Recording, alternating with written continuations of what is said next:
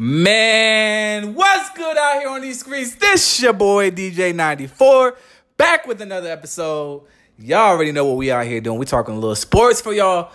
Power fans, please bear with me. I promise y'all I got an episode for Power to review coming soon. It's just really just sitting on the pen. I got some more I got to add to it. So just bear with me because it's coming. It's coming. But for right now today, let's talk about a couple of moves that were made in the last couple of days, including today. We're going to talk about Kevin Love's extension with the Cavs and what that means for that organization. We're going to talk about your boy IT making news once again. Got to call that man vocal. He about as vocal with his personal thoughts as Trump is with his Twitter fingers. Because this man always saying something that hurts his stock. We're going to get into that. We're going to get into Carmelo Anthony doing what I said. I said this like 2 episodes ago. He's going to sign with the Rockets, and he signed officially with the Rockets for the minimum of $2.6 million. So we're going to dive right into that. But I want to go ahead and get started with this Kevin Love thing, his extension to choose to play 4 more years in Cleveland. Ugh. Listen, man, if LeBron's not in Cleveland, nobody should want to be in Cleveland. I'm just saying. I've been to the city a couple times, and I've been like, yeah, see, I visited, and now I'm ready to get back on the plane. Not a bad place when it comes to business. Don't get me wrong. I'm not insulting the city. I'm insulting the sports town. It's a little, come on now. Cleveland Cavaliers just started winning, recently. I'm going to give Kyrie Irving a little bit of credit. He kind of added some excitement for a little bit. Then LeBron came back and, of course, delivered that championship in 2016. Other than that, Cleveland Browns, garbage. Ohio State owns the state of Ohio when it comes to football. Cincinnati, garbage. Oh, garbage. We don't want to be there. So Kevin Love resigning for a 4-year deal just tells me that he's just competent with he doesn't want to be the guy. Let's put it that way. He doesn't want to be the guy on a championship team anymore. That's not to say that Kevin Love is not as skillful player. That's not to say that Kevin Love was not dropping buckets for Minnesota when he was there, because he was a walking bucket. Literally, the guy was a double night in, night out. But the problem was he was putting out incredible stats, but his team was not winning. That was the problem. And so he never had a winning mentality or a winning situation until LeBron came to the Cleveland Cavaliers. But what it also says about Kevin Love is the sense of loyalty. He said, to LeBron James that if he re-signed, he would consider playing with LeBron for the rest of his career. So he's kind of stayed true to that and signing a 4-year minimum, because after that, pretty much he's going to be on minimum deals. He may be like a bench piece or so because he'll be like mid-30s, I believe, or something. Like he's about to be like 30, 31 this year.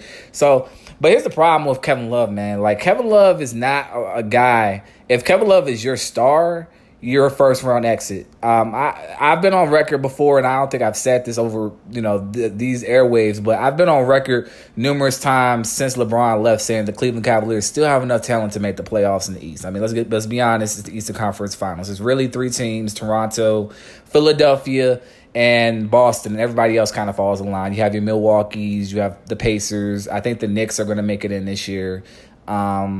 And obviously, I think the Cavaliers are going to make it in maybe 7th or 8th seed, but they're not going to decline that much. Dan Gilbert, what this move says is Dan Gilbert and Kobe Altman are not interested in tanking. So they're just pretty much saying we took the number 1 pick. That's our guy. We're going to develop him. We're going to develop some more youth on our team, and we're going to roll with it. We're going to roll to 30, 32, 32. I think potentially they can win about 43 games this year. I think Sexton is the real deal.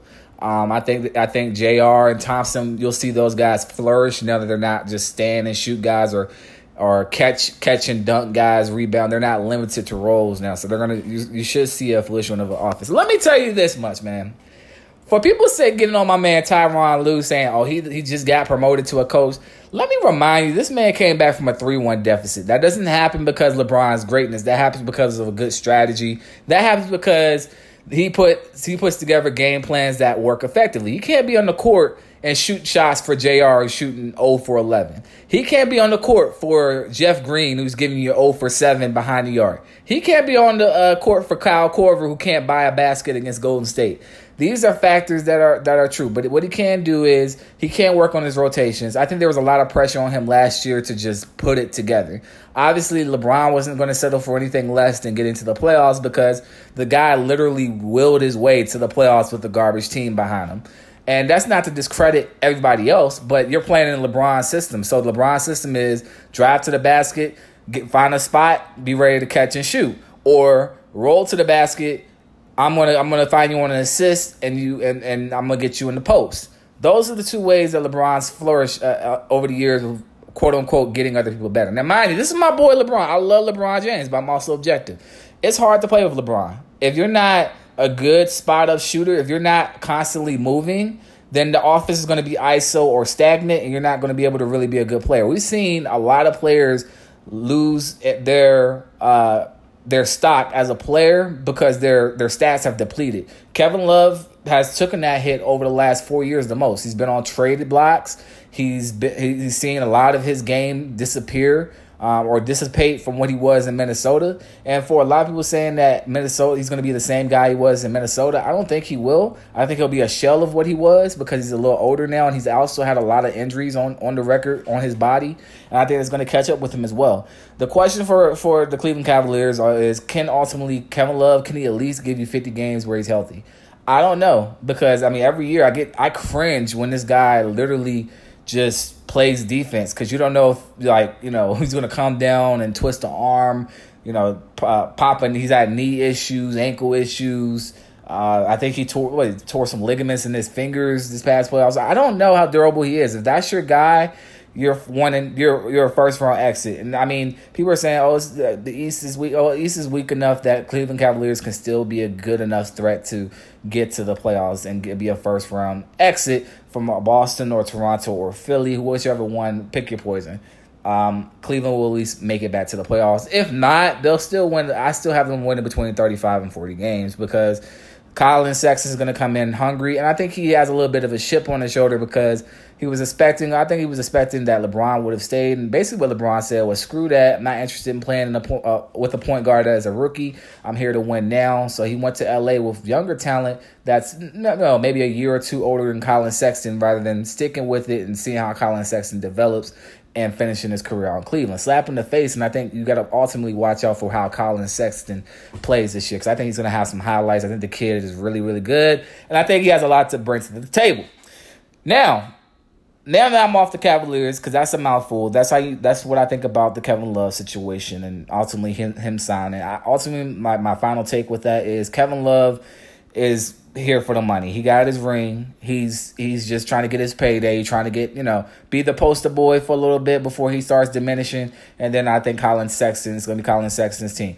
Another noticeable guy I didn't mention was Jetty Osman. The guy basically is his game is basically now Kyle Korver and a LeBron James now, with how he moves and how he shoots. I mean, literally, it's impeccable. I'm looking for his numbers to go up this year. I'm looking for him to be more productive. I think the guy didn't really get his chance in the playoffs, and he's going to show how much worth he is. And I also think that Ante Zizic needs to get some minutes over Double T. Eventually, I think Double T needs to start just because of the fact he's been there and you know what you're getting out of Double T. But eventually, I like to see Ante Zizic get over Thompson. He's a bigger, true center, and I think ultimately they're going to be able to solve the problem of having a true big man that can rebound and be a defensive presence or rim protector. And you're going to also see Tyronn Lue be the coach that we know he can be. I don't think, again, I don't think the Cleveland Cavaliers are going to fall off too far off the map.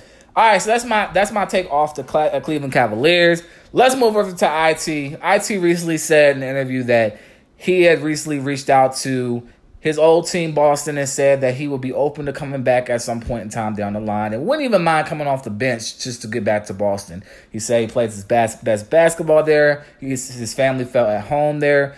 Everything was just perfect for Isaiah Thomas until he was traded to the Cleveland Cavaliers in that Kyrie Irving trade. And here's the funny part about Boston in that situation right now. What's funny about that is the fact that they trade for Kyrie Irving, who gets hurt this year with a knee injury that they had to go back in his knee and basically fix the previous knee surgeries he had about a couple years ago when he went in and they basically put a wire in there to, piece everything together. They had to go back in, do it again. So now Kyrie Irving is as great as he is, you're questioning his durability for the season, because this is not the first season or the first time we've had to question Kyrie Irving and how many times he's going to be injured or be there. This guy is going to be a potential max player for the Boston Celtics. Do you want to max out a guy that, first off, you don't even know if he's buying in truly to the Boston College, the Boston God, what I hate when I do that. I lose my thought.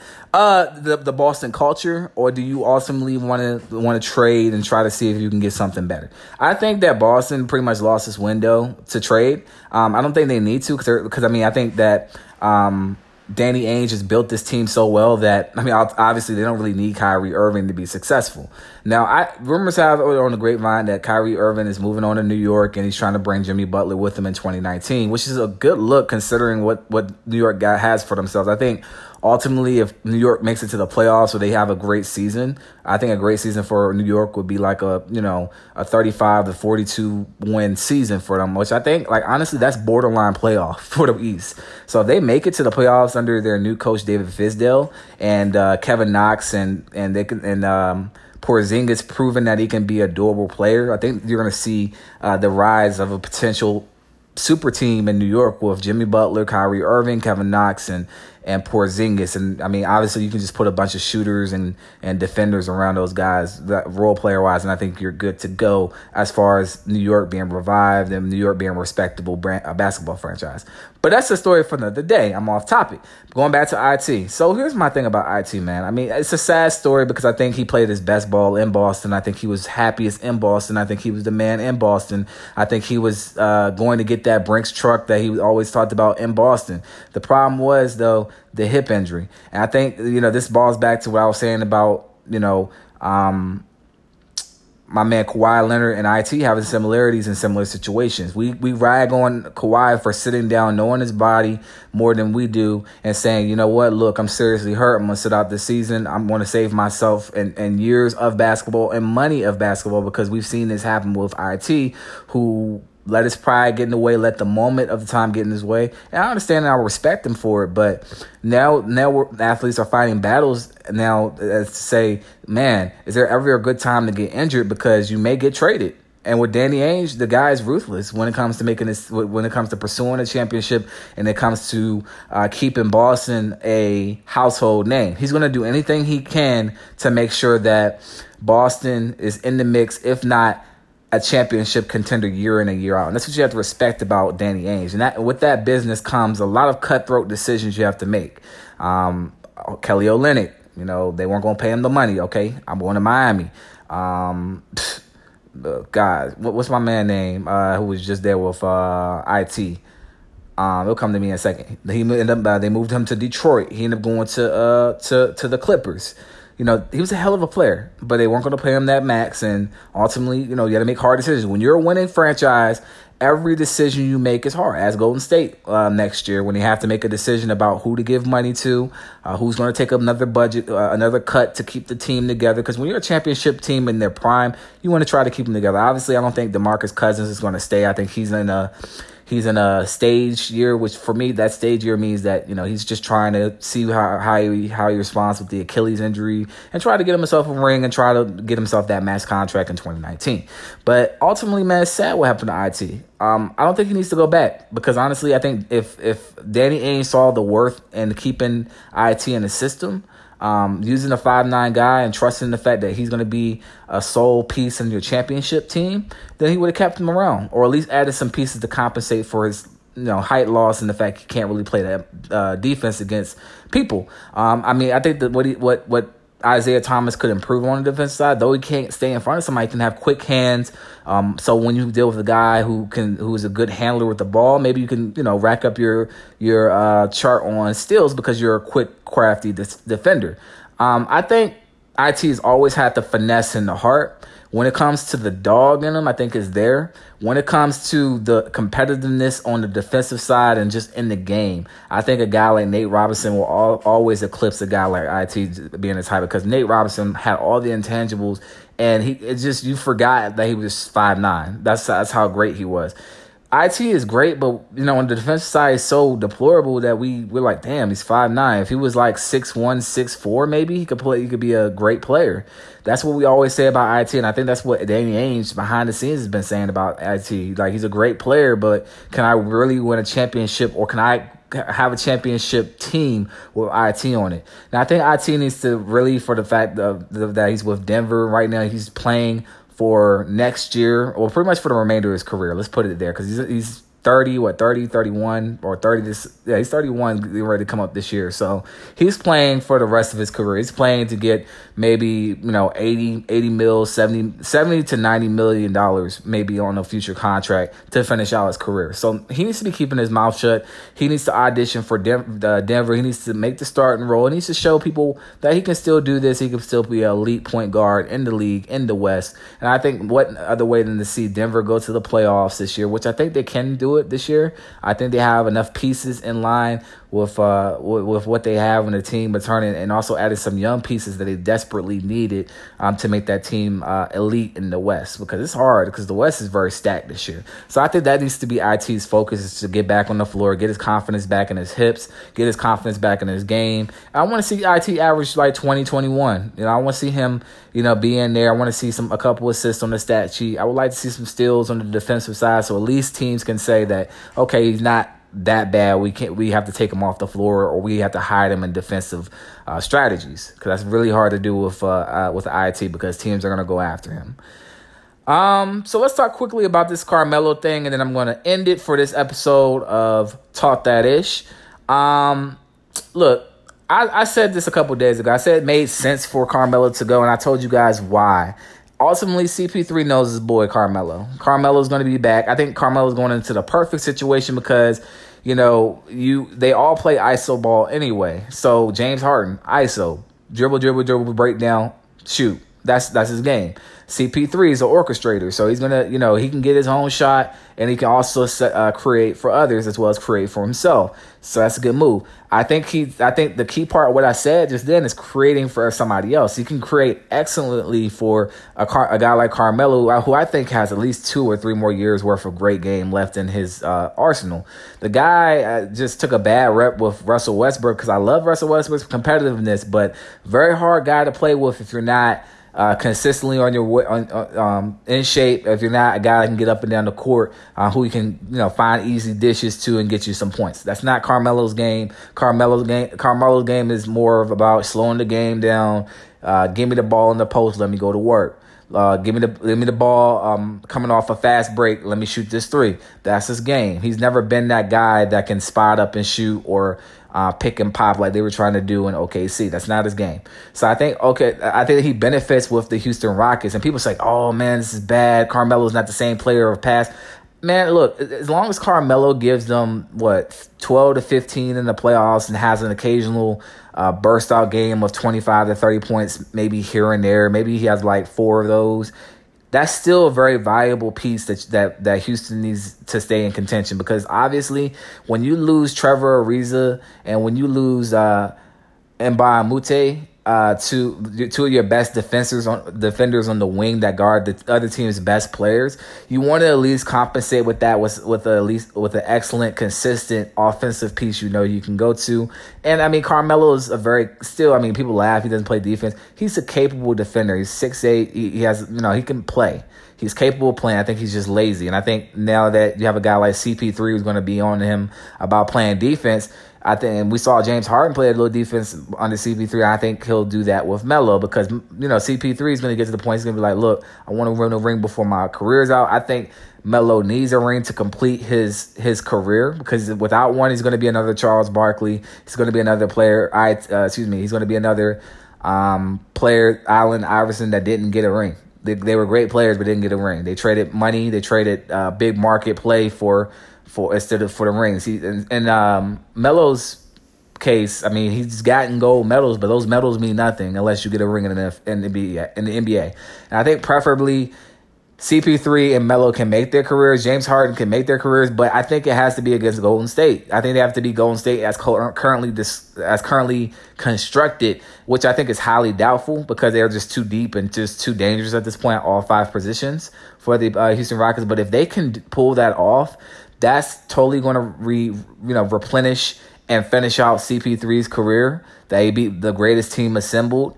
And he almost damn near did it this past year had it not been for the injuries that he sustained in the last 2 games that ultimately caused James Harden to go back to what he was doing prior to CP3 coming. And that's playing hero ball. That's continuing to shoot. That's shoot a shot that's not there. And I think with a guy like Carmelo, you're getting a guy that can slow the game down, that adds another layer to Houston's arsenal when it comes to offense, slowing it down, being able to go to another mid-range proven stroke that can hit from the mid-range, and that's another thing now that I think teams are gonna have to worry about other than the 3-ball for Houston, because you live and you die by the 3-ball. I think the experiment of trying to outshoot the Golden State Warriors is failing. You have to have a good variety. Obviously, you have to have a team that plays defense first. You have to have decent 3-point shooting and mid-range shooting, because these guys are very quick and they can recover very fast from blown defensive coverage. The Golden State can close on you really quick because they're still young and athletic,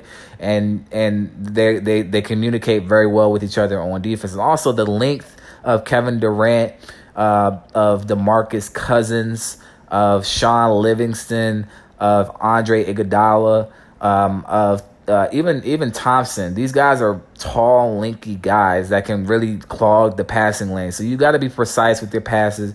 You got to be able to, keep these guys in their heels by hitting from the post, hitting from the mid-range, hitting from the 3-point.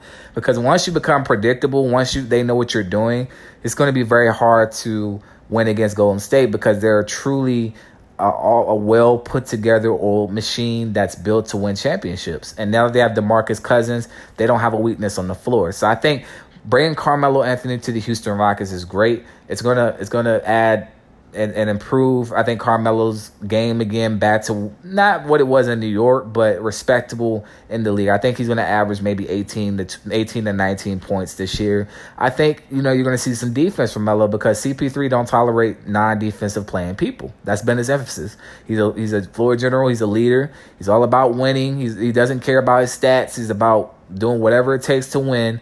If it comes down to it and he has to do it, Chris Paul is a dog. He's going to go get it. The only thing we talk about get on Chris Paul for is his injuries. Can the guy push but stay healthy enough to get this team or contend with Golden State and push him to 7 again and get him over the hump? That's to be seen, because James Harden obviously cannot do it alone.